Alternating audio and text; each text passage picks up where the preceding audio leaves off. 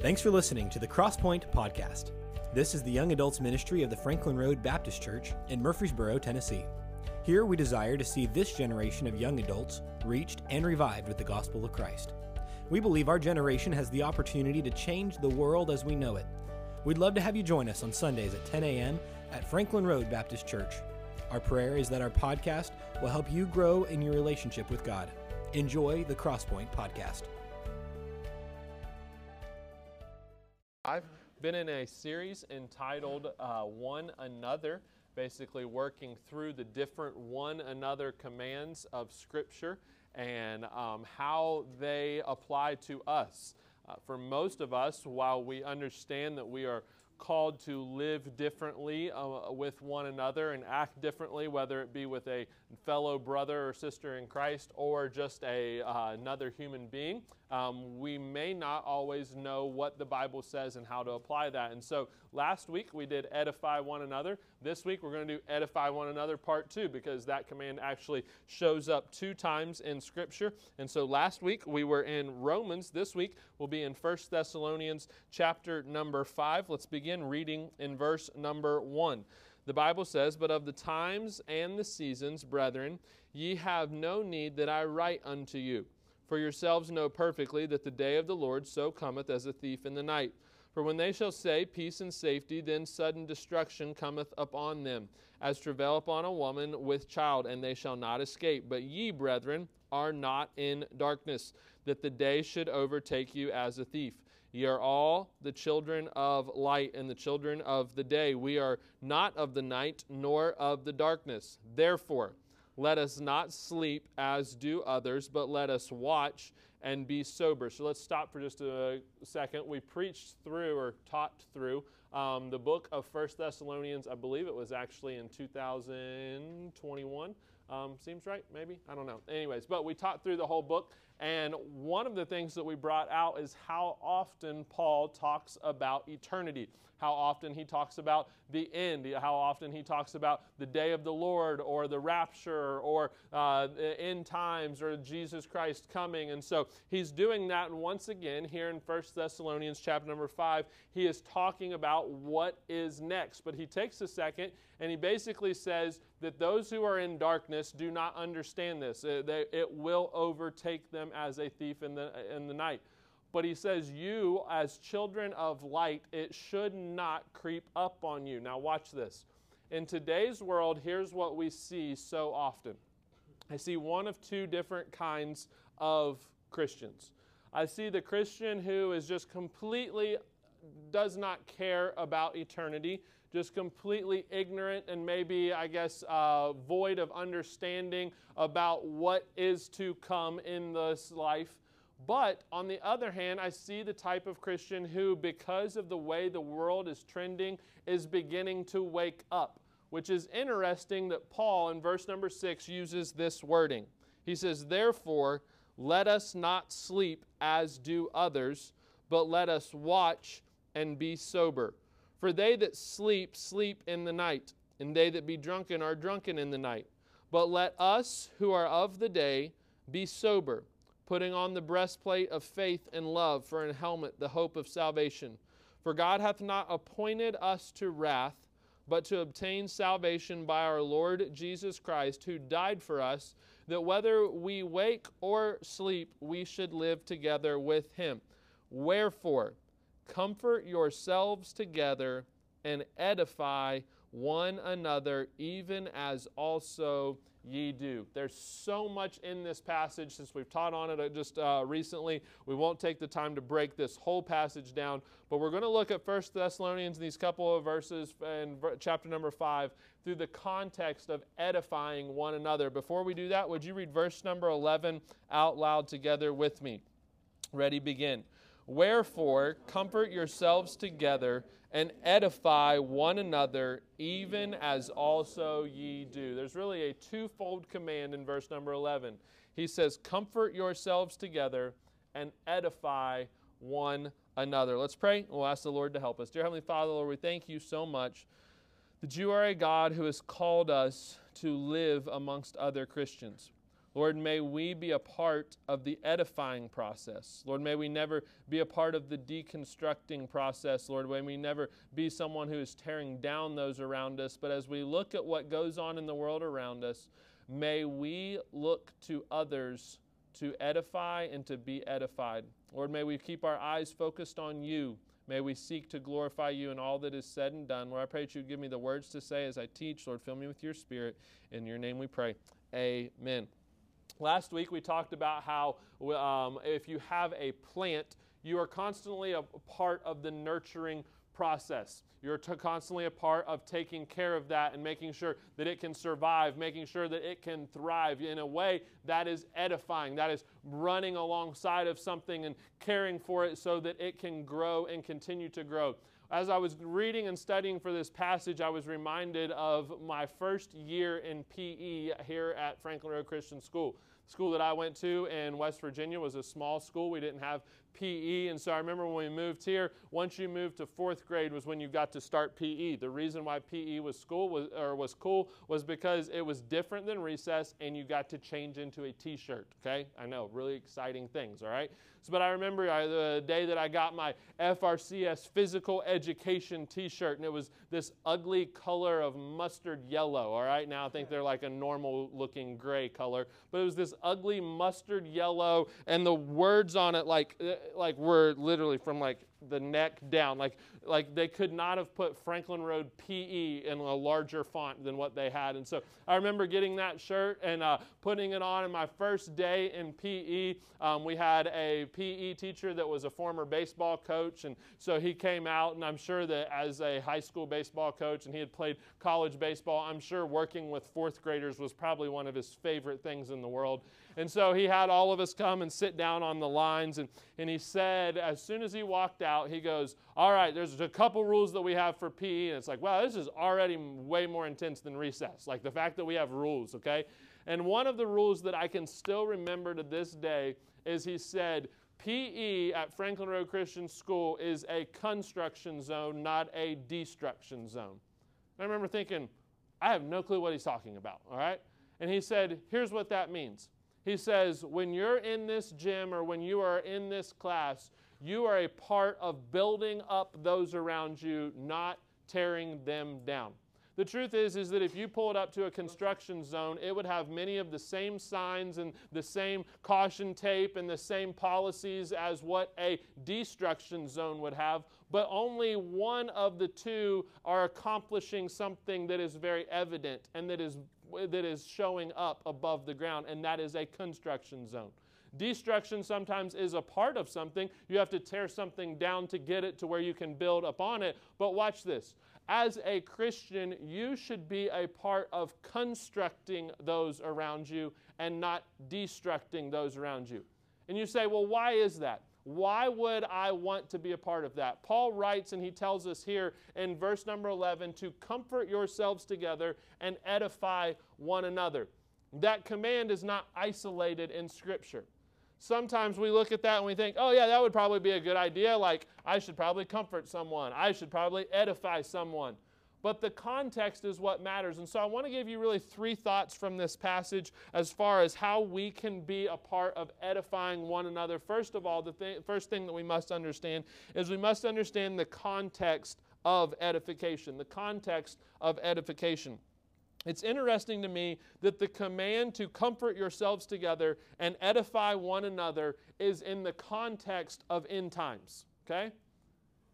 Sometimes we like to paint this flowery perception of Christianity, okay? It's super easy to do in our world, in our culture, in the American Christianity, and with social media, it is very easy to paint Christianity as this big flowery thing. So we use these cutesy little backgrounds with Bible verses on it, and when we all talk about, like, well, we live in community, and we want groups, and we want all this stuff, and there's nothing wrong with that, okay? But watch this. Paul gives the command to comfort yourselves together and to edify one another in the context of the end is coming, and you should be paying attention to it. You should be watching for those around you. The truth is that if we took a poll right now in this room and we said, how many of you, based off of what you know about end times prophecy and Scripture, how many of you find end times prophecy comforting? There would be a few of you that would say, yeah, absolutely, I find end times prophecy very comforting. But there would be just as many Christians who, when they look at end times prophecy, say, yeah, that's a little bit concerning. There's some things that I don't understand. There's some things that I feel like could scare the willies out of me, okay? There's some things that are maybe some question marks in my mind. But prophecy was given to us to comfort us. It was given to us so that we would know what to look for. Now watch this. If we can step back and look at the direction that the world is going today and never feel the need to run alongside of another Christian brother or sister in Christ, we've missed the point of it. I see a lot of people who want to talk about, well, you better get ready to meet Jesus, and they have yet to encourage anyone in their day-to-day lives. I see a lot of people who say, well, the end is drawing near, and if this is going on in the world, and this is setting up for end times prophecy, and this thing has now happened, and so we better get ready, and yet they never do anything to run alongside of another Christian. They never do anything to edify. They never do anything to comfort. They're just the doomsday prophet who never sees the command to edify and comfort one another, meaning this, that the context of edification is that when you see that Christ is getting ready to make his appearance and his return, it should be more of a priority for you to comfort those around you and edify those around you, not less. And so if Paul was able to write this and say, when Christ is getting ready to return, when you see those signs, you should be able to step back and say, who am I going to help? So the context of edification, but then notice secondly, is not only do we need to understand the context of edification, we need to understand the caution of edification. The caution of edification. Look at verse number 6. He says, therefore, let us not sleep as do others, but let us watch and be sober. For they that sleep, sleep in the night, and they that be drunken are drunken in the night. But let us who are of the day be sober, putting on the breastplate of faith and love, and for an helmet the hope of salvation. For God hath not appointed us to wrath, but to obtain salvation by our Lord Jesus Christ. Here's what I want you to see, is that for us as Christians, there is a call for us to wake up. 1 Corinthians chapter number 15 says, awake to righteousness and sin not, for some have not the knowledge of God. I wish that I could stand up here and that I could take all of the current events that we hear so much about and that you see so much about and that our world is so consumed with. I wish I could stand up here, and I've seen preachers who are able to do it. They're able to take what the Word of God says, and they're able to take this current event, and they're able to bring all of this stuff together so that you understand everything, all of the end times prophecy. I'm not that type of preacher or teacher. I'm sorry, okay? But here's what I do know. I don't think it takes a rocket scientist to figure out that the world is changing and that it is changing rapidly. Okay? Some of this stuff has been going on for years. It's just that we have more access to it now. Okay?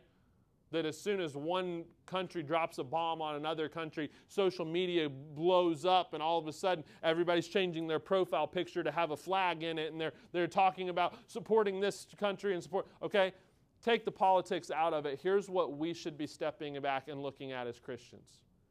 We should be waking up to the fact that Jesus is coming again. Okay? When you say, well, every generation of Christians before me has believed that Jesus is coming again. Exactly. Let's not let Christianity go to sleep on our watch.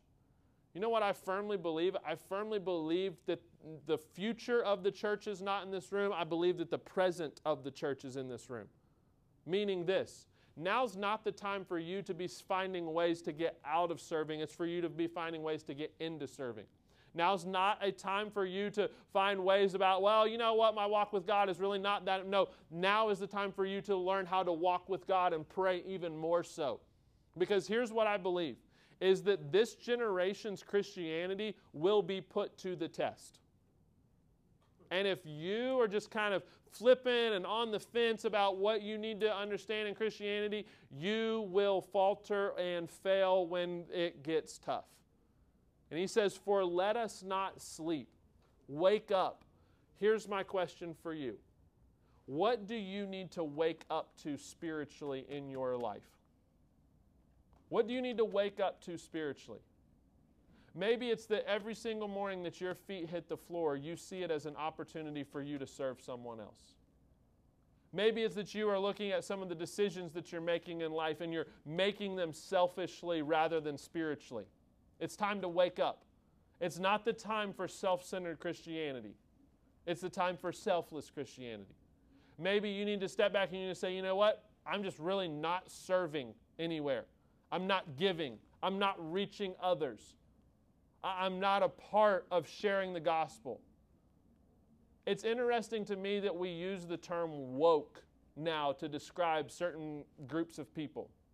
Do you know who should be the most woke? And let me paraphrase before I say any more about that. Let me describe that to you, okay? When I talk about going woke, I'm not talking about liberally going woke. Here's what I'm saying. Is the most observant and woke people on this earth should be Christians. Because Jesus Christ, through His Holy Spirit, God through His Spirit, gave in His Word that we are called to wake up. Meaning this, that is not a call to go woke and be liberal and to accept some weird theology, okay?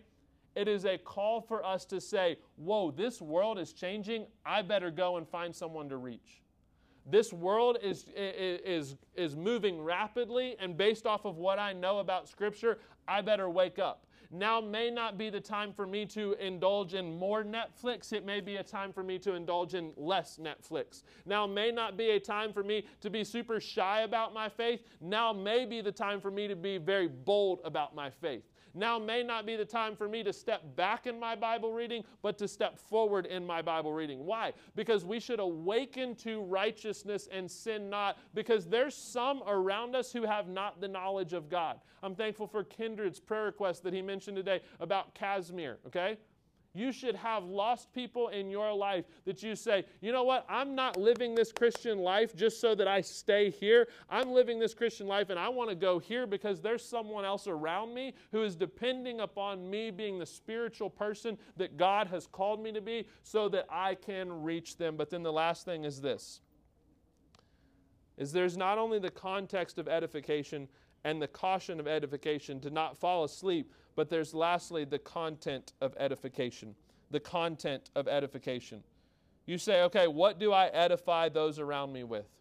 He says in verse number 9, for God hath not appointed us to wrath, but to obtain salvation by our Lord Jesus Christ, who died for us, that whether we wake or sleep, we should live together with Him. Wherefore, comfort yourselves together and edify one another, even as also ye do. I wonder when was the last time in your Christian life that you said, you know what, I'm saved and that's enough. Can I tell you something that the Lord has been challenging me about? The Lord has been working on me so much about letting what Christ has done for me in salvation being enough for me. Sometimes what we are guilty of doing as modern day Christians in America is we're guilty of assuming that all of this external and extra portions of the Christian life are what make it a good Christian life. We look at the friends that we meet at church and we think, oh, Christianity is great because look at all of these friends. Christianity is great because look at the church that I get to go to. Christianity is great because I get to be a part of a class that serves breakfast in the mornings. Christianity is great because I have this or because I have that. Or Christianity is great because, look, I have a house and I have a car and I have... What would happen if all of those things were stripped away? Would Christianity still be great? I would be scared to think that there would maybe be some Christians in this room that would not be good Christians if we were in China. To where if you had to sneak to church and that all of a sudden there wasn't a breakfast and coffee bar in the back. If you were under persecution, if you were under speculation from the government, we might not be as good of Christians as what we think we are. And when Paul says to comfort one another and to edify one another, it's interesting to me that he doesn't go through this list of things that they have as the church of Thessalonica. He doesn't say, you need to comfort one another because look at the nice comfy chairs that you... Which, by the way, I judged TACS competition in these chairs on last week. I'm sorry that we bought those. Those things are so uncomfortable, all right? I was in those for like 6 hours. I now understand, and I will start to try to make my lessons shorter because of it, okay? Just not today. We'll start that next week, all right? But he doesn't go through this list of things. Well, oh, you need to be you need to comfort yourselves together because you guys have all these great friendships and you get to come and hang out and eat bread together and you get to do this and you get to have this. That's the reason why you should edify one another. No, he says, based off of what you know about Jesus Christ, he has saved you from wrath. He has saved you from what is to come. You now have an opportunity to rejoice and edify someone else because you're saved, period. And sometimes what we try to do is we try to encourage someone else by saying, oh, well, let me be this friend before you, and let me text you, and let's be accountability partners. Job didn't have that, and yet he continued to worship God. Paul did not have a lot of what we take for granted in this Christian life, and yet he did some of the most miraculous work for Jesus Christ. And here's what we have to step back and understand, is that if Jesus saved our soul from hell, period, that's enough. Are there additional blessings on top of that? Absolutely. Are there things that we can edify one another about? Absolutely. But those are not what we should find our identity and our encouragement in. Those can fade just as quickly as we can praise God for them. But if we can find our encouragement and our joy in the fact that our souls are not headed to hell, that's enough. And so when was the last time you stepped back and you said, you know what, I'm saved. That's a great thing. I'm going to live differently because of that.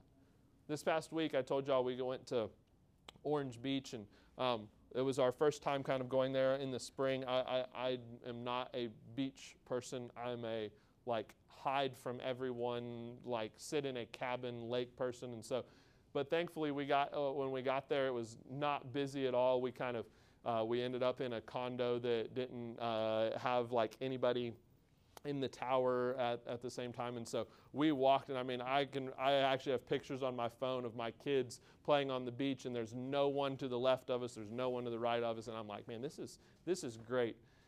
And I remember the one day there was a double red flag, meaning that you couldn't get in the water, which I was perfectly okay with. As I told you, I had a hoodie on the whole time. And so so I was sitting there, and I just remember that I was looking out over the water, and I was watching these huge waves come in. And I just had this moment where I was looking at it, and I just thought, wow. You ever have those moments where you're like, the ocean is just big. It is so. And Baylor sits there, and she asks these deep questions that you're like, there's no answer for that, Baylor. She's like, Daddy, how big is the ocean? And I'm like, it's big. It's just big. There's no way I can describe it, okay? But I had this moment where I'm like, wow. If God created that, what else is he capable of doing? But then I had this very significant moment where it was the God who created that is the same God who saved my soul and set a redemptive plan in play so that I could have a relationship with Him. That's mind-boggling. That the God who could make a wave so big that it could take out a whole town cared enough for me that He would save my soul. That's big. And I could sit there and I could say, oh, well, He's a great God because I got to go on a vacation, and He's a great God because He's given me a family, and He's a great God because He's given me this, or He's a great God because I have a church, and He's a great God because I have a job, and He's a great God because I have, and guess what? Those are all blessings that you should praise God for. But if they go away, He's still a good God. If all of a sudden there is nothing physical for you to praise God for, you can still praise God because He saved your soul from hell. And there are too many Christians today that what we try to come together and edify and comfort and encourage each other with is all of these external physical things, and we never touch the one thing that you're saved, I'm saved, and we can have joy because of that. It doesn't matter what happens. It doesn't matter what my week looks like. And when you walk in the doors of this church, it shouldn't be, oh, this week was so awful, I got to get to church. It should be, oh my goodness, I get an opportunity to worship the God who saved me this week. That's a different perspective that edifies those around us. And so the context is that the end is coming. The caution is to not fall asleep. But the content of edification is this: you're saved. So let's encourage those around us. Let's pray and we'll be done. Dear Heavenly Father, Lord, we thank You for the day that You've given us. Lord, thank You for Your word. Lord, I've asked that those in this room would take the time this week to simply look and say, God, thank You for Your salvation. Thank You for what You have saved me from and what You have saved me to, so that I can worship You. In Your name we pray. Amen.